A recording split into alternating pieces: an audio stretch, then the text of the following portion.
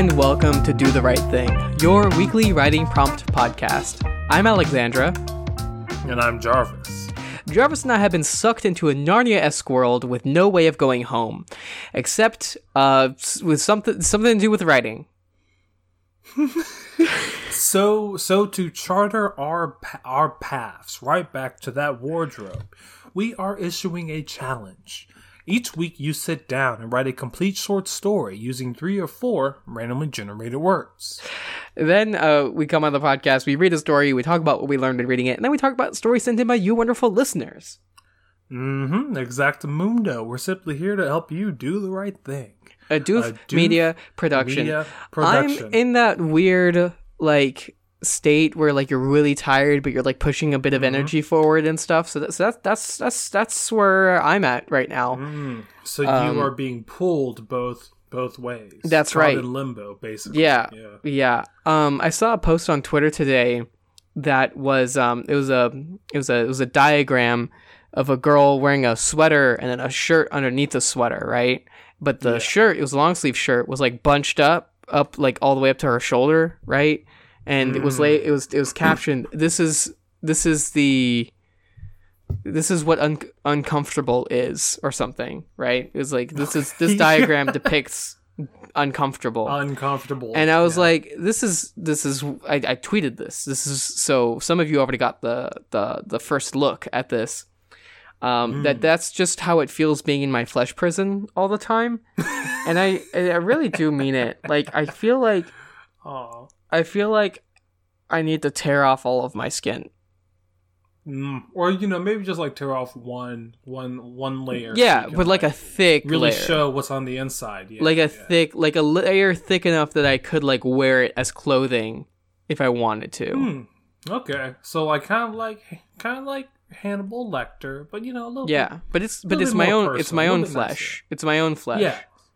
So it's legal. When you watched Attack on Titan and the Colossal Titan showed up, who doesn't have skin, were you envious of him for not having skin? When I saw that, the only thing that I could really think about is, damn, he is tall, he is thick, and he is double cheeked up. Do you remember one of those first shots when he shows up for the first time, and then it cuts to outside of the wall with the Titans running up? He was cheeks, man. I don't know though. It was crazy.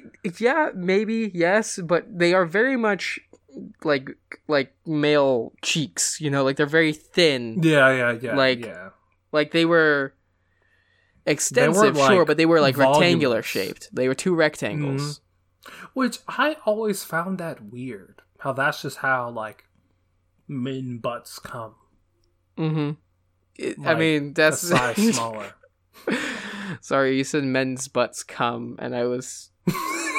I'm really tired. I'm sorry, y'all. We are children. It's okay. So, there's another little update thing. So, I'm saying this is a joke. No one sent me to jail, but so I stole some nail polish, right? And nice. It's the perfect color, and I put it on, and I feel maybe it's just because my brain is unusually empty, but I've just been staring at it way too much. I was in the shower, right? And this is this turquoise metallic color, a little bit green, a little bit blue. And the water was beating on it, and it made it kind of look purple. And I literally I spent probably at least 10 minutes of the shower just looking at my nails and changing the light that they were under, and getting water on them and stuff. I spent a while doing that. And it was weird. Hey, you have to make sure it's the right shade. I get it. It looks really good, and I can't stop looking at it. I'm just saying, if I was time teleported back in time, I could pull off being royalty or some sort of demigod just from my nails. I could. Really? I could be hey, I would have to hide my hands, because otherwise people are going to think I'm demons if I walk into town, right? But until I go to the castle, and then I pull out my hands, I'm hey, look, I'm divine. Let me into your crib. Give me some din din. from a foreign land. Have you played or seen footage from Hades? No. Well, a little bit. Okay. You look like you could be a character from Hades. Oh, that's a huge compliment. Thank you. 100%. Maybe like a God, I'm trying to remember the names. Granted, I still haven't played it. I have followed the game since it was first announced because I love Supergiant Games.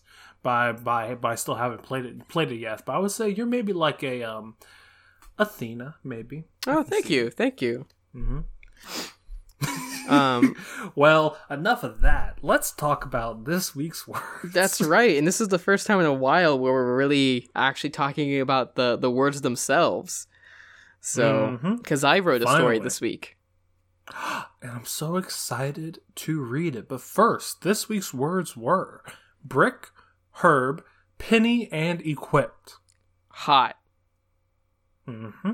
And also, the challenge was tracing, which basically meant we got a great host of stories this week where these writers basically copied other more famous writers' works and maybe took it into their own style. Makes it less literary. Sounds like just copying.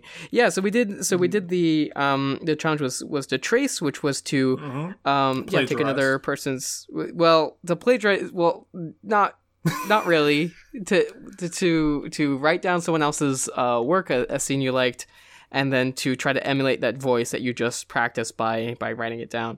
So I did that actually. So I wrote a story this week. I don't feel like it's my best story, but considering of how depressed I've been the past couple of months, I don't think it's too bad. And I haven't written it in many months, so hopefully I just stick to it. You only have 30 minutes, right? So. Yeah. So getting back into the swing of it, I guess. But I did do the tracing challenge thingy. Who'd you trace? I traced the first couple of pages from Snow Crash by Neil Stephenson. So I had some others book. I was thinking of looking at. In fact, I really want to trace Ursula K. Le Guin, but I wasn't able to get my hands on a copy of her works before the deadline. Perhaps I'll do it later. But she has like a really wonderful poetic voice that I remember really enjoying. And it's not like too over the top either, like a certain Eldritch abomination we know of.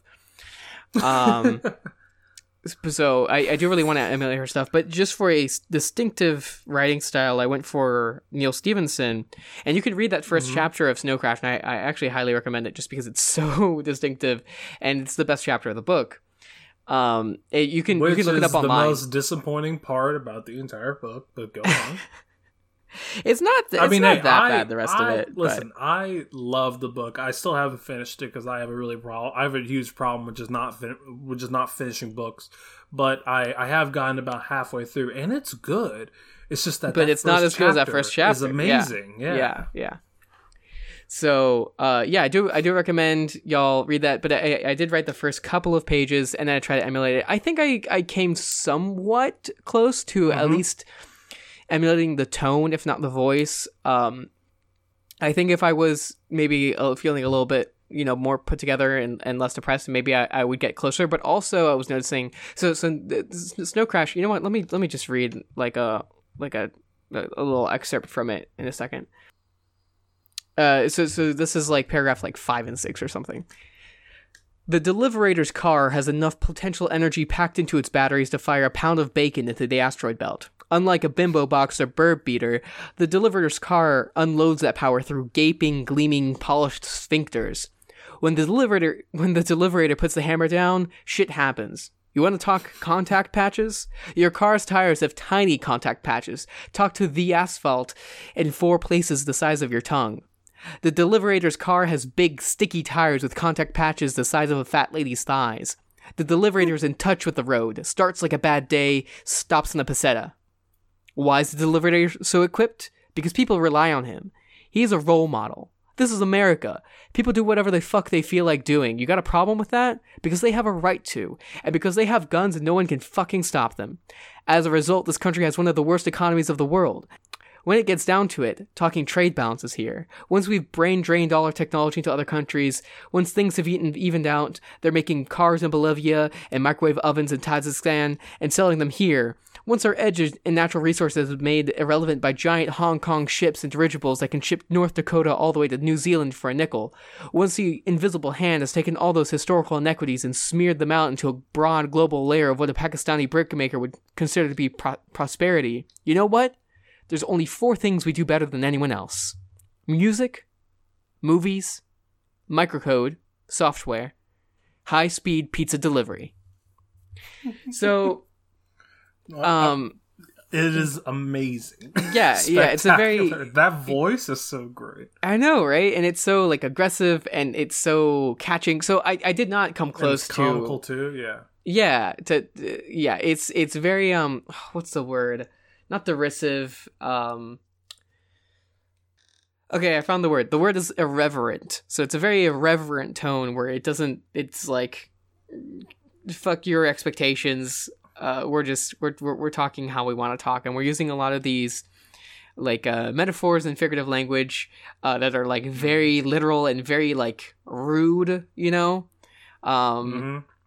I wonder when Neil Stephenson was writing this, was it the 90s? Because for some reason, just like listening to you reading it and then also reading it for myself, it feels very like sort of 90s chic, and it's sort of like grungy tones. I can see the connections there, and you know there's plenty of other things I compare it to, like the opening of Fight Club.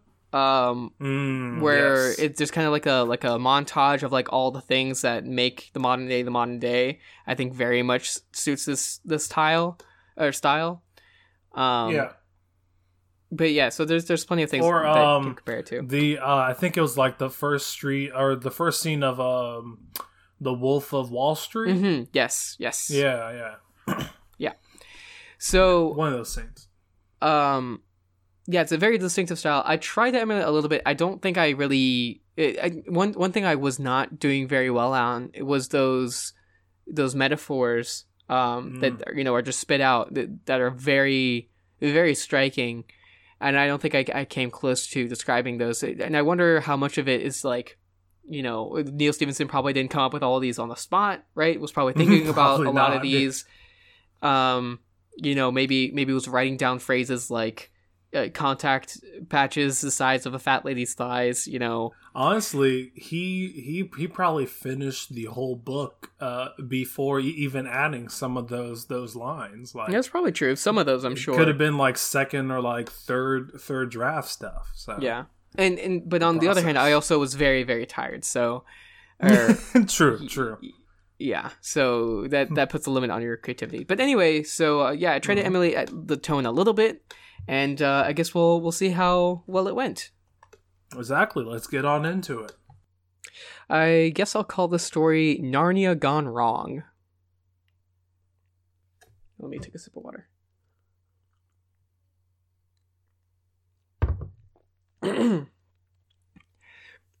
Barbara Lee is a villain, and she likes it that way. She rules 8 kingdoms across this continent and lets rebellions flare up just to have something to do. Because that's what happens when you drop a 12-year-old with a hankering for science and efficiency in a world where the creators have conveniently overlooked the concepts of conservation of matter and energy. She'd always had a distaste for morals, found them nothing but a way to keep the stupid satisfied. If she had to share on the playground, best to wander off to the forest. If they took her favorite toys, better to make her favorite toys something they wouldn't appreciate. Chemistry, mathematics, and brain games the adults have to squint at.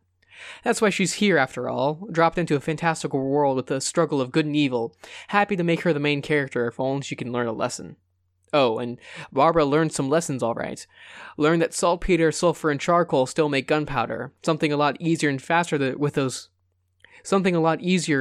when those kobold pests in the forest can be stressed into excreting the components, milked like assembly line factory cows, complete with a horror only witnessed in aggressively vegan R-rated documentaries playing at 2 a.m. Little Lee shucked off her little companions and talked to the greedy mayor, one of her intended first opponents, into taking up some economic propositions. Of course, he didn't trust her and wanted to exploit her, but when the 12-year-old with the talking sword of the hero of time is telling you how to make a quick buck, well, you might drop a penny or two. It didn't take long for the 12, soon 13-year-old terror to talk her way up to the king's advisor, pulling herself off as a fabled centuries-old wizard in a child's body. Not so tough when stranger things have happened in a broken magical world. With a few whispered nudges and secrets, the kingdom of Endaria was marching off plate-armed soldiers equipped with rifles that could pop the heart of a dragon from 600 paces. That's all irrelevant, though. History has been reduced to ash like a cigarette burned, filter and all. Little Lee exploited, tricked, twisted, and terrified both allies and enemies, taking all those gifts that were supposed to be used at essential moments on her hero's journey and using them to multiply the power she had. Lee took notes from books she read, from Orwell, creating a world that would have spawned a whole forest of terrible YA dystopian copycats. The past doesn't exist anymore, especially when memory wiping magic can be used like whiteout, a generation's memory bleached like so many loads of wet laundry.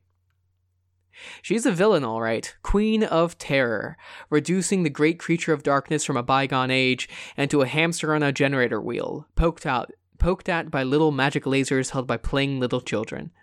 Once you attach the word power to friendship, it becomes just another thing to harvest. And harvest she does, pairs up kids, pits them against each other. Nothing like hating your neighbor across the street to be besties with the one next door. Then she hooks them up to magical electrodes. Sucks them dry of all that friend power they've got. Useful thing, that. Powers the lights, tanks, jacuzzi. Great spice on roast chicken, too. The strong take from the weak, and the weak don't really exist, has been her view. After all, this isn't her world, except in the sense that she owns it. Drop a kid in the sandbox with the castle's pre-built, and it's only a matter of time before they start kicking things over. So, she's here now. Tip-top of the tallest tower, made from bricks taken from every little town and farmstead that sent out a poor schmuck with a pitchfork. That's the kind of symbology she likes. Dress of black scales, crown of gold skulls. She keeps the storm live and crackling above her, for the ambiance. Crushing enemies and weeping fireballs makes her feel like a kid again, splashing through puddles. Cute. Off in the distance, across the continent, some 10-year-old just lost their parents to her raiders, and has vowed revenge and fury, alongside with her talking dog.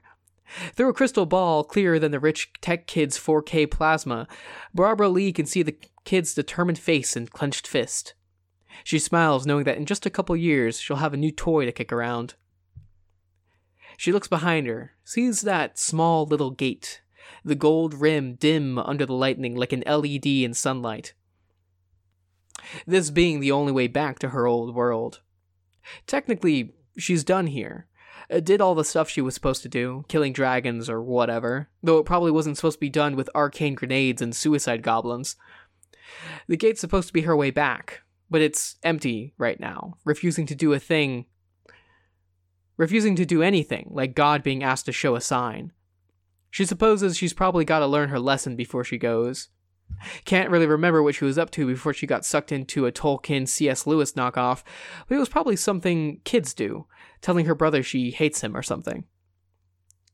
Facing a crying sky and a world getting more boring with every kick at the castles, Barbara Lee shrugs. She'll figure it out eventually. Plenty of other things to take the magic out of before then. So honestly, I have no clue what you were talking about, saying that this was the worst thing that you've written for Do the Right Thing. I mean, okay, I did go that I really far, dig this. but okay, well, yeah, but I mean, yeah, this is like really good, and I mean, after you, of course, reading the what you were trying to copy, I can totally see it. I mean, you nailed the sort of like twist turny way that the voice of Snow Crash is, and you really did match that really well. And I mean, also, I think as you continue down, we are getting more and more of this sort of queen and the story, and then also the like reasons why this main character is sort of stuck in this place. And I love how this story kind of like, it's kind of meta, you know, because you are talking about these like other dystopian novels. You are talking about all of the knockoffs. You were talking about basically Lion Witch and the wardrobe and like Tolkien. So I don't know. I just think that this is a really good piece that, I don't know. I think if this were to be like a longer piece, this voice would have worked a lot better, because I do feel for it to be a short story. We aren't really going anywhere, but at the same time, you really did hit this voice really well, and you did create a really enjoyable voice to read that also does seem very much so like you. So yeah, really great. Yeah, thank you. Yeah, so I definitely agree that there's not much of like a story or plot or anything being done here, like at all. I mean, really, it's it feels like you are setting the stage for this whole thing, you know? Yeah, basically, I started writing, and then like timer was basically done, and I was like, okay, I'll just put a conclusion of like her looking at the exit and deciding not to go or something. There's definitely a lot more that I would have done, and like there's faint glimmers of themes, something about like her not learning her lesson or something, and whatever that lesson is.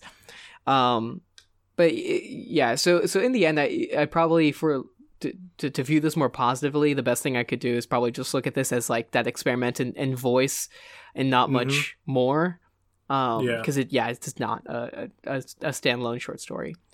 The emulating the voice was really fun. And I mean, on that, I guess I do have a few questions, because I mean, I didn't do this challenge this week. So, I mean, when you did go into trying to trace the voice of Snowcrest, what were the key things that you really like stuck to as you were writing this?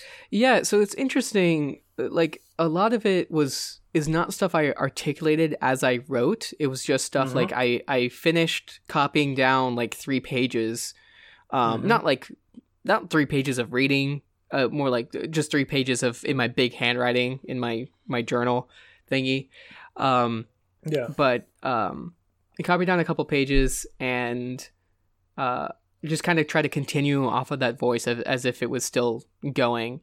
And the things that I can identify now were a bit of like, I don't know if alliteration is actually accurate, but it felt that way. Like a lot of just like catchy saying things.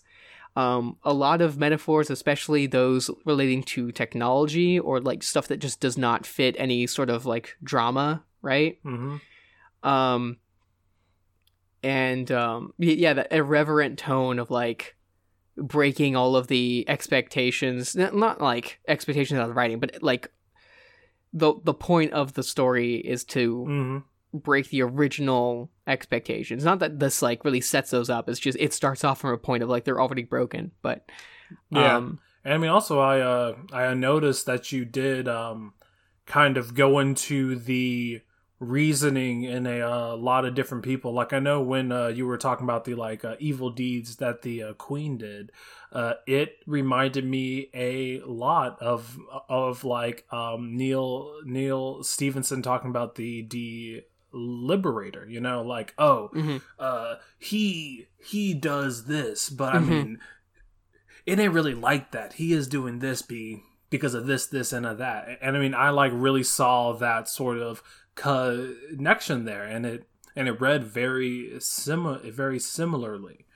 That's definitely was intentional. Of like when I started off, I was like, okay, well, I need to focus this on like a character in the same, because that's what, you know, if I copied another section of the book that was more just about the world and not about the Deliberator, I would have done so differently. But since I traced the part that I traced was basically exclusively about talking about a single character and making them out to be that irreverent badass thing in an unexpected way. And also, I mean, I think it was really smart of you to choose to trace something that is so outside of your normal style, or like any style that I've really seen. And I think, that's only like, that can only make you stronger as a writer, because you've kind of seen the like other side of what prose can be, and like how that different form of prose can still be as effective as what we would call normal prose, Thanks. Yeah, so I definitely, when I was thinking of like, what do I want to like affect my own writing, I was thinking I definitely want to be more poetic, and this is not that. Or although, I mean, in some ways it kind of is, but not at all. I would say it's more figurative. It does use a lot of figurative language, but it's definitely not like a beautiful, like this tone you don't describe like a beautiful forest in, like you don't describe a garden with this voice. Though I would love to see that. So I was wanting to like I said before, emulate Ursula K. Le Guin, but one thing I was worried about as well as I was getting ready to do that was that like Ursula K. Le Guin and other, like nice and poetic writers, a lot of them, it's like the way that I remember Ursula K. Le Guin writing is poetic, but not in a way where like every sentence is like it's a sort of tone and feeling that appears over time rather than like any specific section, like okay. Every sentence is like very it's fluffy, or no, it's like every sentence is very capital G good, and then after you read like a couple pages you're like enamored and you adore it, right? Rather than with like with this part of Snowcrasher, which is every single sentence is like a zinger, I see. So it's not really like a hit, it's more like a sting, I guess. Because, Perhaps. I feel when you are reading Snow Crash, as soon as you start reading, you are like hit with this really great style, this like really great writing. Where I'm guessing with this other author, it's more of a slow burn. Like it is written well, but by the like first page is when you kind of like sit back and say, "Damn, this person's really spitting," Yeah, it's like after you get a couple pages, you're like, wow, this is a really beautiful book, and like this is it's beautiful is what it is what I'm trying to say. And there's other authors that would be somewhat similar. I was just basically for a like longer term adjustment of my prose, I definitely want to go like the Le Guin route and trace other like poetic authors and stuff. But I also felt like just for the practice of like trying out different voices and stuff, doing one as distinctive as possible was probably a good idea. Yeah, and it was a great choice. So I guess after writing this and tracing all of that jazz, is there anything that you've really learned from it? What would you do what would you do differently on a second try? I definitely want to continue doing this tracing thing and do it to a bunch of other authors. One little challenge thingy I was doing here was, it was extremely minor, but I was thinking if I'm going to do Le Guin, who I know more for like a fantasy book, or A Wizard of Earthsea, and Stevenson, which is a sci-fi book, to switch the settings, I thought would be fun. To use Stevenson really to nice. Describe this fantasy setting, and then maybe Le Guin I'll do a cyberpunk kind of thing. Oh yeah, I would definitely or something that. of the sort. I definitely it was good to learn the stuff. It was really good to practice using these metaphors. And to just like insert this very like aggressive, irreverent tone. So I really I basically got as pretty much as much as I thought I would get out of tracing as before I went into it. All right, cool. So I think definitely it's something worth doing, and I'll probably do it again. Definitely, yeah. And I mean, hey, you brought us a really well-written piece that I enjoyed listening to. So thank you so much for bringing that in. I'm glad you liked it. Yeah, it was fantastic. And all right, I guess it's time to roll on into our listener submitted story section. Thank you so much to everyone who did submit a story. Without y'all, this podcast would be a lot shorter, but a lot more boring and not as fun. So, as we have said previously, all of these stories deal with tracing. So I am really eager to see who all of our submissions traced, and kind of how they took that style of writing that they did trace and basically make their own of it. So the stories we are going to be reading from this week are by Words on the Wind, Sarah Penguin, Captain Rhino, and Nipotin. That's right. Who are we starting off with? We are starting off with Words on the Wind with an untitled short story about the Baron Ulfric Hillinger von Rosenberg. So this story, I don't know what this is traced off of. It's Poe, right? Yes. The Mask of the Red Death. Right, I understand, yes. I think that's by... It's Poe. Though they say Poe at the end, so okay. I assume. Yeah, it's from poemuseum.org. That's the link. Okay. So probably a work of Edgar Allan Poe. Probably. Anyway, so this is a story about Baron Ulfric, who is a modern day baron, and he's super rich, and he's had a long family history of people dying, and so everyone kind of assumes that he is he's really weird and eccentric because of how sad his life has been. And after his parents died, he sort of became that sort of like distant but also like laughing tone that people that are very much on edge are, right, when they laugh in the face of something horrible happening. So that's the background, and then here we move into the event of the story is, which is when the plague hits, which I assume is basically the coronavirus or something worse. So he is known to be doing some like pretty irreverent things, like throwing a herd immunity party and other things, just kind of being a pretty huge asshole, not taking things seriously. But his last thing that he does is he has outfitted this villa to be basically a disaster bunker for him, that has tons of food and it's a rich person's survival bunker. And as this final thing, he throws a Halloween party, which will basically also be a test for other rich people to see who will be allowed to live with him in his bunker for the rest of their days. But the theme for the Halloween party is an asylum, complete with shock equipment and chains on the walls. So very much like old asylum,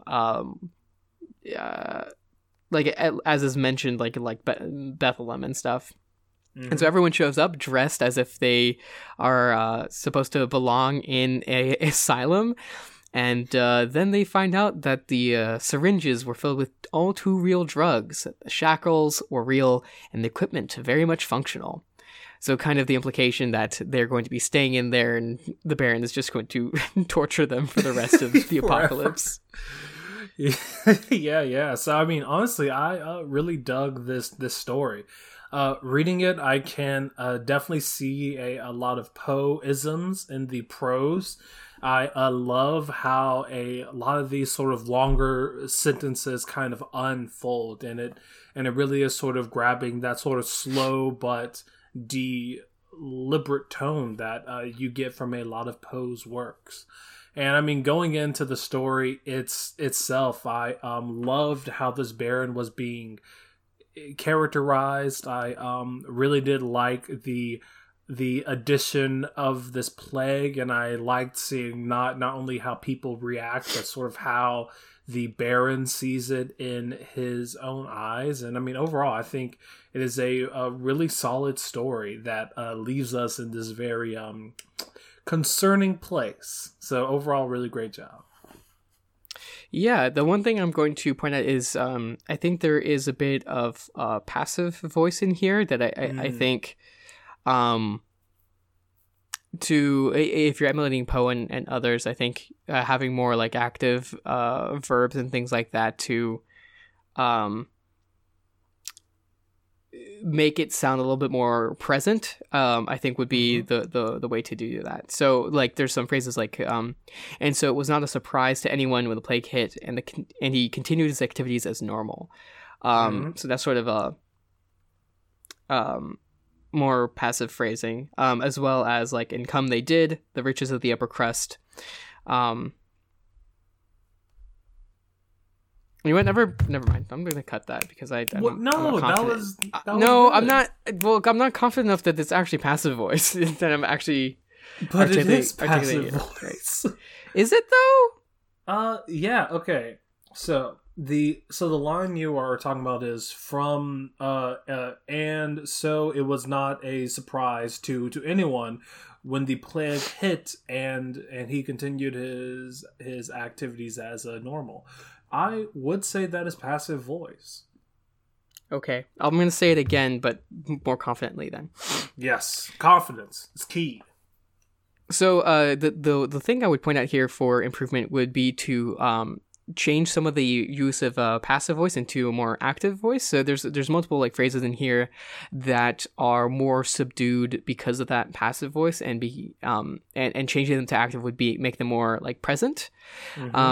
And most of them are like phrases that, you know, sound good usually, but when there's a lot of them, the passive voice definitely adds up. So just to take a couple, so like and so it was not a surprise to anyone when the plague hit, and he continued with his activities as normal. The sort of like not leading with the like the noun and verb there makes it less punchy and stuff. No expense would be spared is passive voice, right? It's like who's not sparing the expense, right? Yeah. And some other stuff. If one of your lines sort of has a like wind up before it gets to the purpose of that line, I think it is worth kind of looking at that line for a second time. Yeah, to restructure it. Like no expense would be spared is like an extremely like well known and good you know, phrase. It's just I think when it's paired with a lot of the passive voice, it does make it more slower and subdued than it would be otherwise. So but I really like the story, and I like the situation that's been set up here. I'm just pointing out something that would be I think good to look at. Definitely. But really great job, Words on the Wind. And up next is Sarah Penguin with Ace Tea and Cake, which is a tracing of Emily Skrutsky, is how I think that's pronounced. It's a new author. I did a Google, so maybe I'll read them one day. So Jamie and what's her name? Let me see. The main character.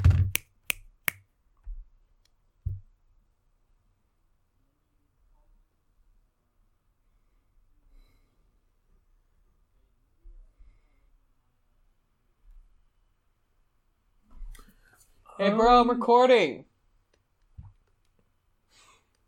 He's in the hall. Bastard. Oh, their name is My Little Rope Bunny. Oh, okay, got it. Rope Bunny. I'll just refer to them as Rope Bunny. Yeah. No, I'll just say main character. Yeah. So the main character is in their kitchen with their girlfriend. After having made a big confession. We don't know what it is immediately, but we set the scene first. Jamie, the girlfriend, is offering a witch's herbal brew to heal her emotional pain. It's just tea, but it's a sweet little gesture, and we get a little bit of what the relationship is like, and it's quite cute. But the main character is really worried, and we can very much see and feel her emotions as she asks, "Are you going to leave me?"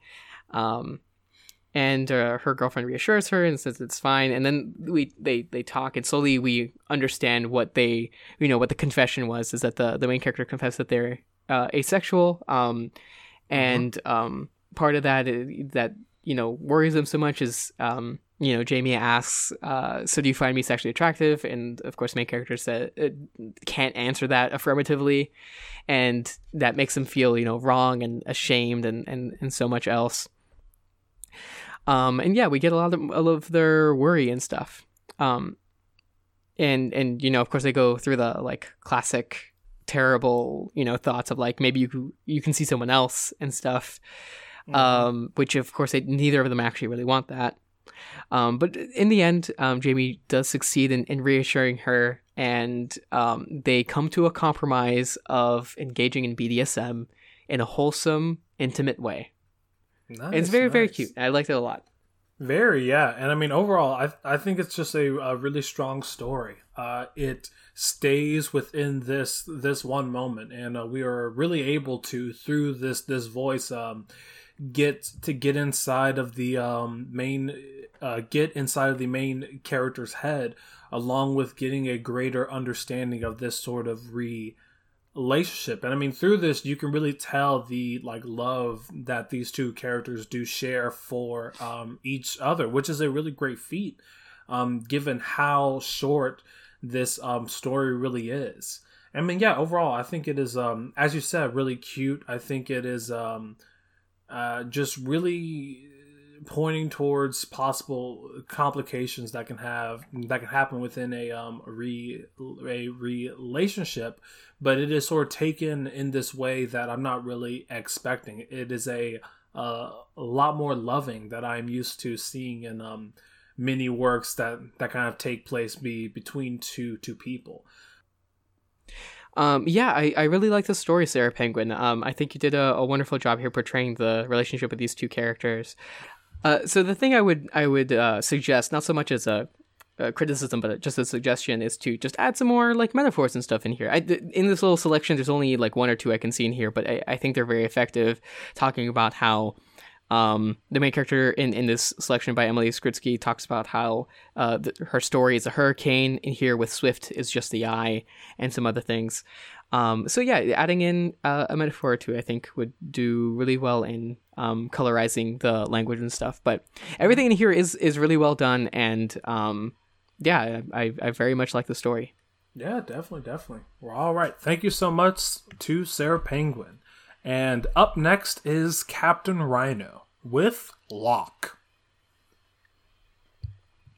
So this is a fanfic, and not so much a tracing, but Captain Rhino just finished reading The Black Company by Glenn Cook, which is a story covered by the Doofcast, by the way, nice. By the Doof Book Club. If you ever want to go back and listen to that, anyone who's reading, and it's a really good book as well. But anyway.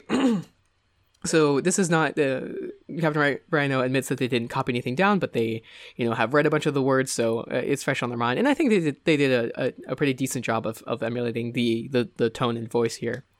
So here, Croker of the Black Company is playing cards with Goblin, One Eye, and Elmo. Goblin and One Eye are two wizards of the Black Company.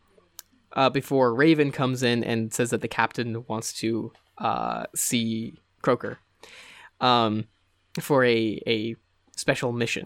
And so here we see some interaction between the different soldiers here, and it's pretty funny, as they go way over the top and just annoying each other with like a plague of flies and pigeons and things. But anyway, Croker goes to talk to the captain, and they talk a bit of some plot things about how the rebel is chasing them, and we have some like military talking about how they call it the rebel rather than the rebel army, right? As if it's a single thing personified. And Soulcatcher, the evil wizard that has hired them, has failed to provide them with reinforcements. And Croker is really upset about that and starts railing against it until the captain points out that Catcher is actually standing right behind him as a funny little finish to the scene. And here Croker addresses the audience, saying that it's a shame that he hasn't described what his expression is like, but he did want to die in that moment, but unfortunately he didn't. Yeah, so I really did like this story. It was quite dialogue heavy, but I mean the dialogue that is being used very well to characterize that person that is talking. And I mean overall, I really do enjoy these prose. They are fairly simple, but they do a really good job at sort of pushing this story forward. And I mean, overall, I love this sort of world building that's being done here. I love these sort of naming conventions of these wizards, and like everything. So yeah, overall, I just really dug it. Yeah, absolutely. As someone who has read the Black Company, I can say that it's pretty accurate, and I very much could see this with just some tweaks, fitting right in there. Mm-hmm. And I don't know what I would point at to change it to be more like it. But yeah, it very much fits that like pretty direct tone that the Black Company does have. Mm-hmm. Yeah, definitely. Well, all right. Thank you so much to Captain Rhino. And our last story for this week is by Nipotin with Vignette 1. That is a hard word. So this is just a paragraph long, and it is very, very difficult to summarize. I mean, really, overall, this story is showing more so of the prose than like anything else. This sort of style. So it's describing a scene at a train station, people coming and going, and this scene of a city with neon lights and things that are very glaring and advertising a big and up and coming world and stuff, but never quite delivering on it. And it has this little gimmick, which gimmick is not necessarily said in a bad way, but it does describe what this does, where the paragraph can be read as restarting at the very end. You can finish the paragraph and start over at the very beginning, and it works as one sentence all the way through. So I thought that was really neat. And Nipotin talks about how they traced Hemingway, and so there was the emphasis here is like you said on that prose. Every phrase in here, I don't even want to say sentence because the whole thing is just like one sentence, but every phrase in here is catchy and catchy is not the right word, but but it's poetic. Striking, it's poetic. That's the word. Yeah, and complex and things like that. And I think it's really, really well done, and I think it's a wonderful exploration of writing in a poetic way. I only wish it was longer, but other than that, I mean, it's beautiful. Oh yeah, I mean this little section is written really well. I mean, I love the form of this story for it having, I think, no periods whatsoever. The usage of these commas really does kind of break up this this paragraph of a text, and it does kind of allow the audience to sort of figure out how it is supposed to be read throughout.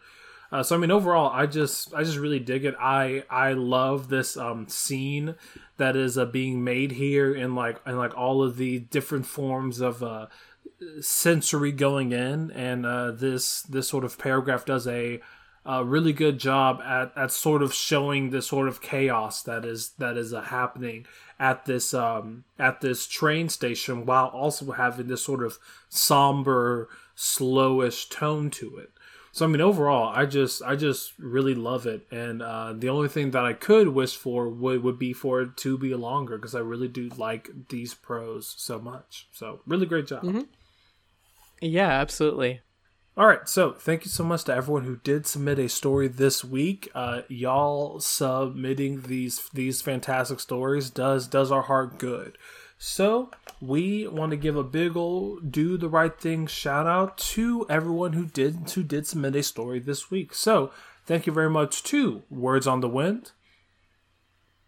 Thank you to Sarah Penguin. Thank you, Captain Rhino.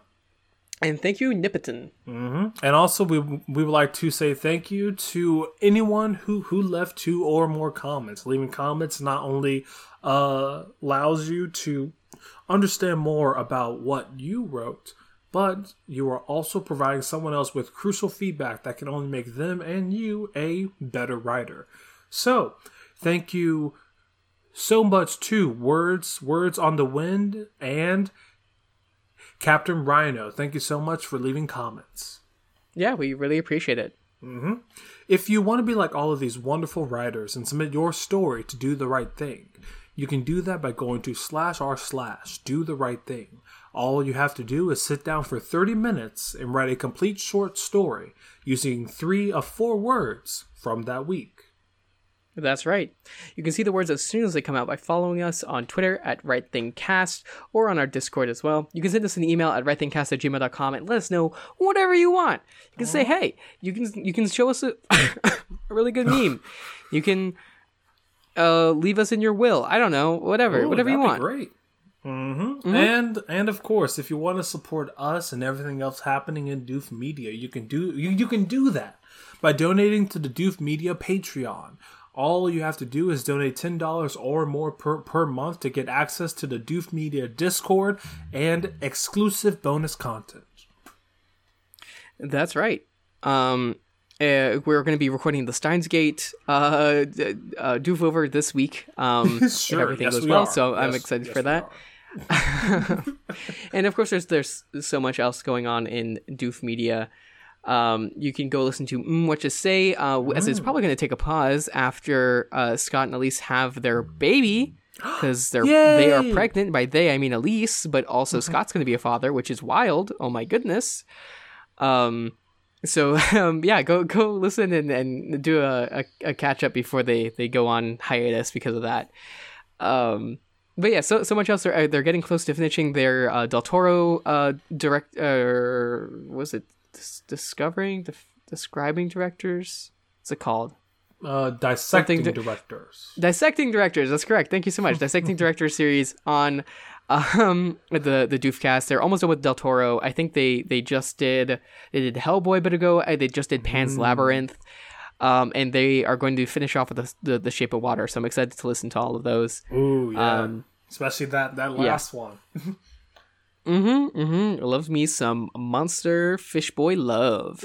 All right. That's all we have for y'all this week. What do we do now? What's the we announce next week's work? I'm really tired. How does this podcast work? Can you remind me? So we first say what we are going to be doing next week, which is do the edit thing, and then we announce next week's words. So I'll go ahead and do that. How am I going to fucking start this?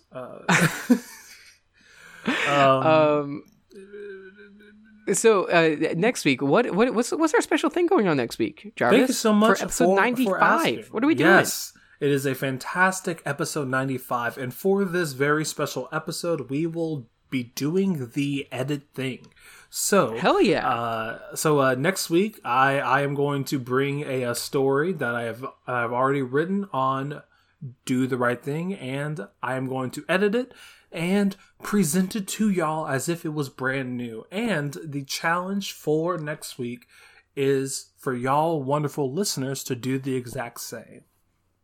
That's right. So we're going to announce the words at the end of this, and you can choose to either do a new story off of the words or to go back and do edit any old story that you've done. It could be for Do the Right Thing, it could be for something else. So long as it's in, Do the Right Thing, like length, right? No more than like 2,000-ish words, please. And submit it. My recommendation regarding editing is not just to go through and polish it up a little bit, but to actually start with a new blank document and write down the whole thing from scratch again. Not necessarily from scratch. You can have the old story, the old version open like in another tab, right? Yeah. And to like go through and match things up if you want. But definitely have the default as you're editing, not to keep things in, but to keep things out. And also try not to have the other version up, and try not to copy and paste. Trust me, by doing that, you will come up with something that is similar. But the whole point of taking it through this process of editing is to recreate that magic, recreate that lining in a bottle, but have it more honed towards something that you would be more proud of. Sure. Or instead of doing one or the other, of writing a new story or editing the old one, you could do both. In many different ways. You can edit an old story and then write a new one, or you could write a new story and then edit it. There's so many options here. Endless options. But that's right. So I'm really excited to see your story next week, Jarvis. Mm-hmm. I am very excited too, but also before we get into what it's going to be about, we have to talk about next week's words, which are, if I can get a drum roll, please. I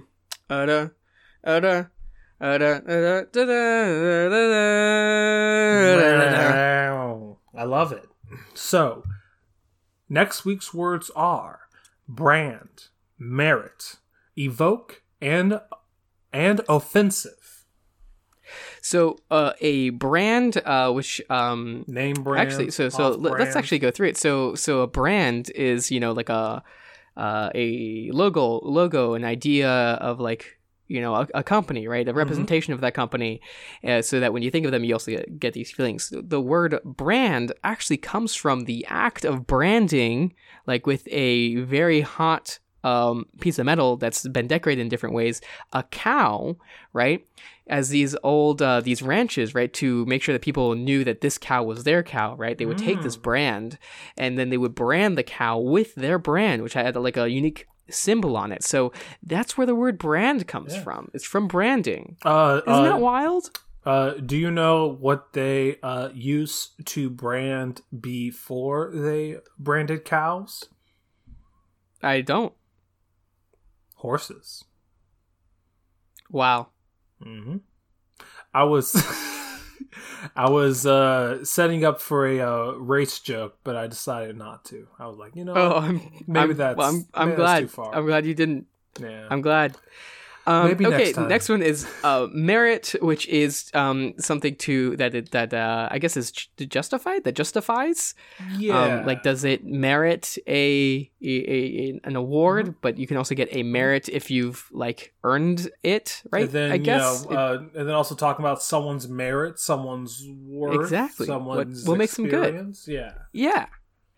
Evoke, which is to gosh, this is kind of hard to describe, huh? Right, it's to sort of bring out something else, or to sort of to summon, make something else happen, right? Yeah. Someone can evoke emotion in you, which is to cause that emotion in you, or you can evoke the wrath, flame, by using a lighter. Yeah, sure. And stuff. And then the last one is offensive, which is something that can be like emotionally hurtful, or it can be an offensive, as in like a military offensive, which is an aggressive act towards another in thing. Sports, there is the offensive line in football. That's right. Nice. So those are the words. Jarvis, in short, give me a short story.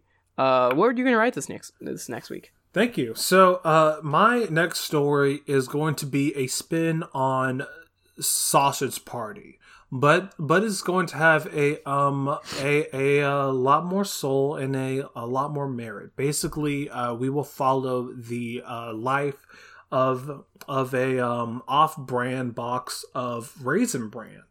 And, kind of going through what it means to, be off-brand. We will see the sort of discrimination that this box of cereal will be facing, the offensive things that the main brand will be saying about it, but by the very end, this box of cereal finds out that the best thing about their selves is that they are a off-brand, so they don't really have to live up to the sort of expectations that that the main brand does. So it evokes its own confidence and gets a sad fat man sick because Raisin Bran doesn't taste good. That was really good, and I'm so glad you told that story. Thanks so much. Thank you very much. What story are you going to write next week? I'm going to evoke some pain and astonishment and hurt in my audience through a story about an offensive man who was so edgy and stuff that he took to branding his skin with Can't Stump the Trump on his own skin, because he wanted to own the liberals, own the libs. He actually stamped his own skin with that brand, burned his own skin with a symbol of it was a drawing of Christ actually wearing Santa's hat and a big bag, just to make sure that people understand that Christmas is about Christ. And so he did that, and the reason it's going to evoke so much pain is that his actions merited him much fame and approval across the nation, that he became the next and last president of the United States. Whoa. That sounds all too real to just be a story. But, I am very happy that you are deciding to make a villain your main character. I personally think it is very brave of you. Thank you. I thought it was the right thing to do. Yeah, same. But Tits, that's the podcast, folks. But that's it. That's what we got. That's what we got for y'all this week. Thanks for tuning in. That's the podcast.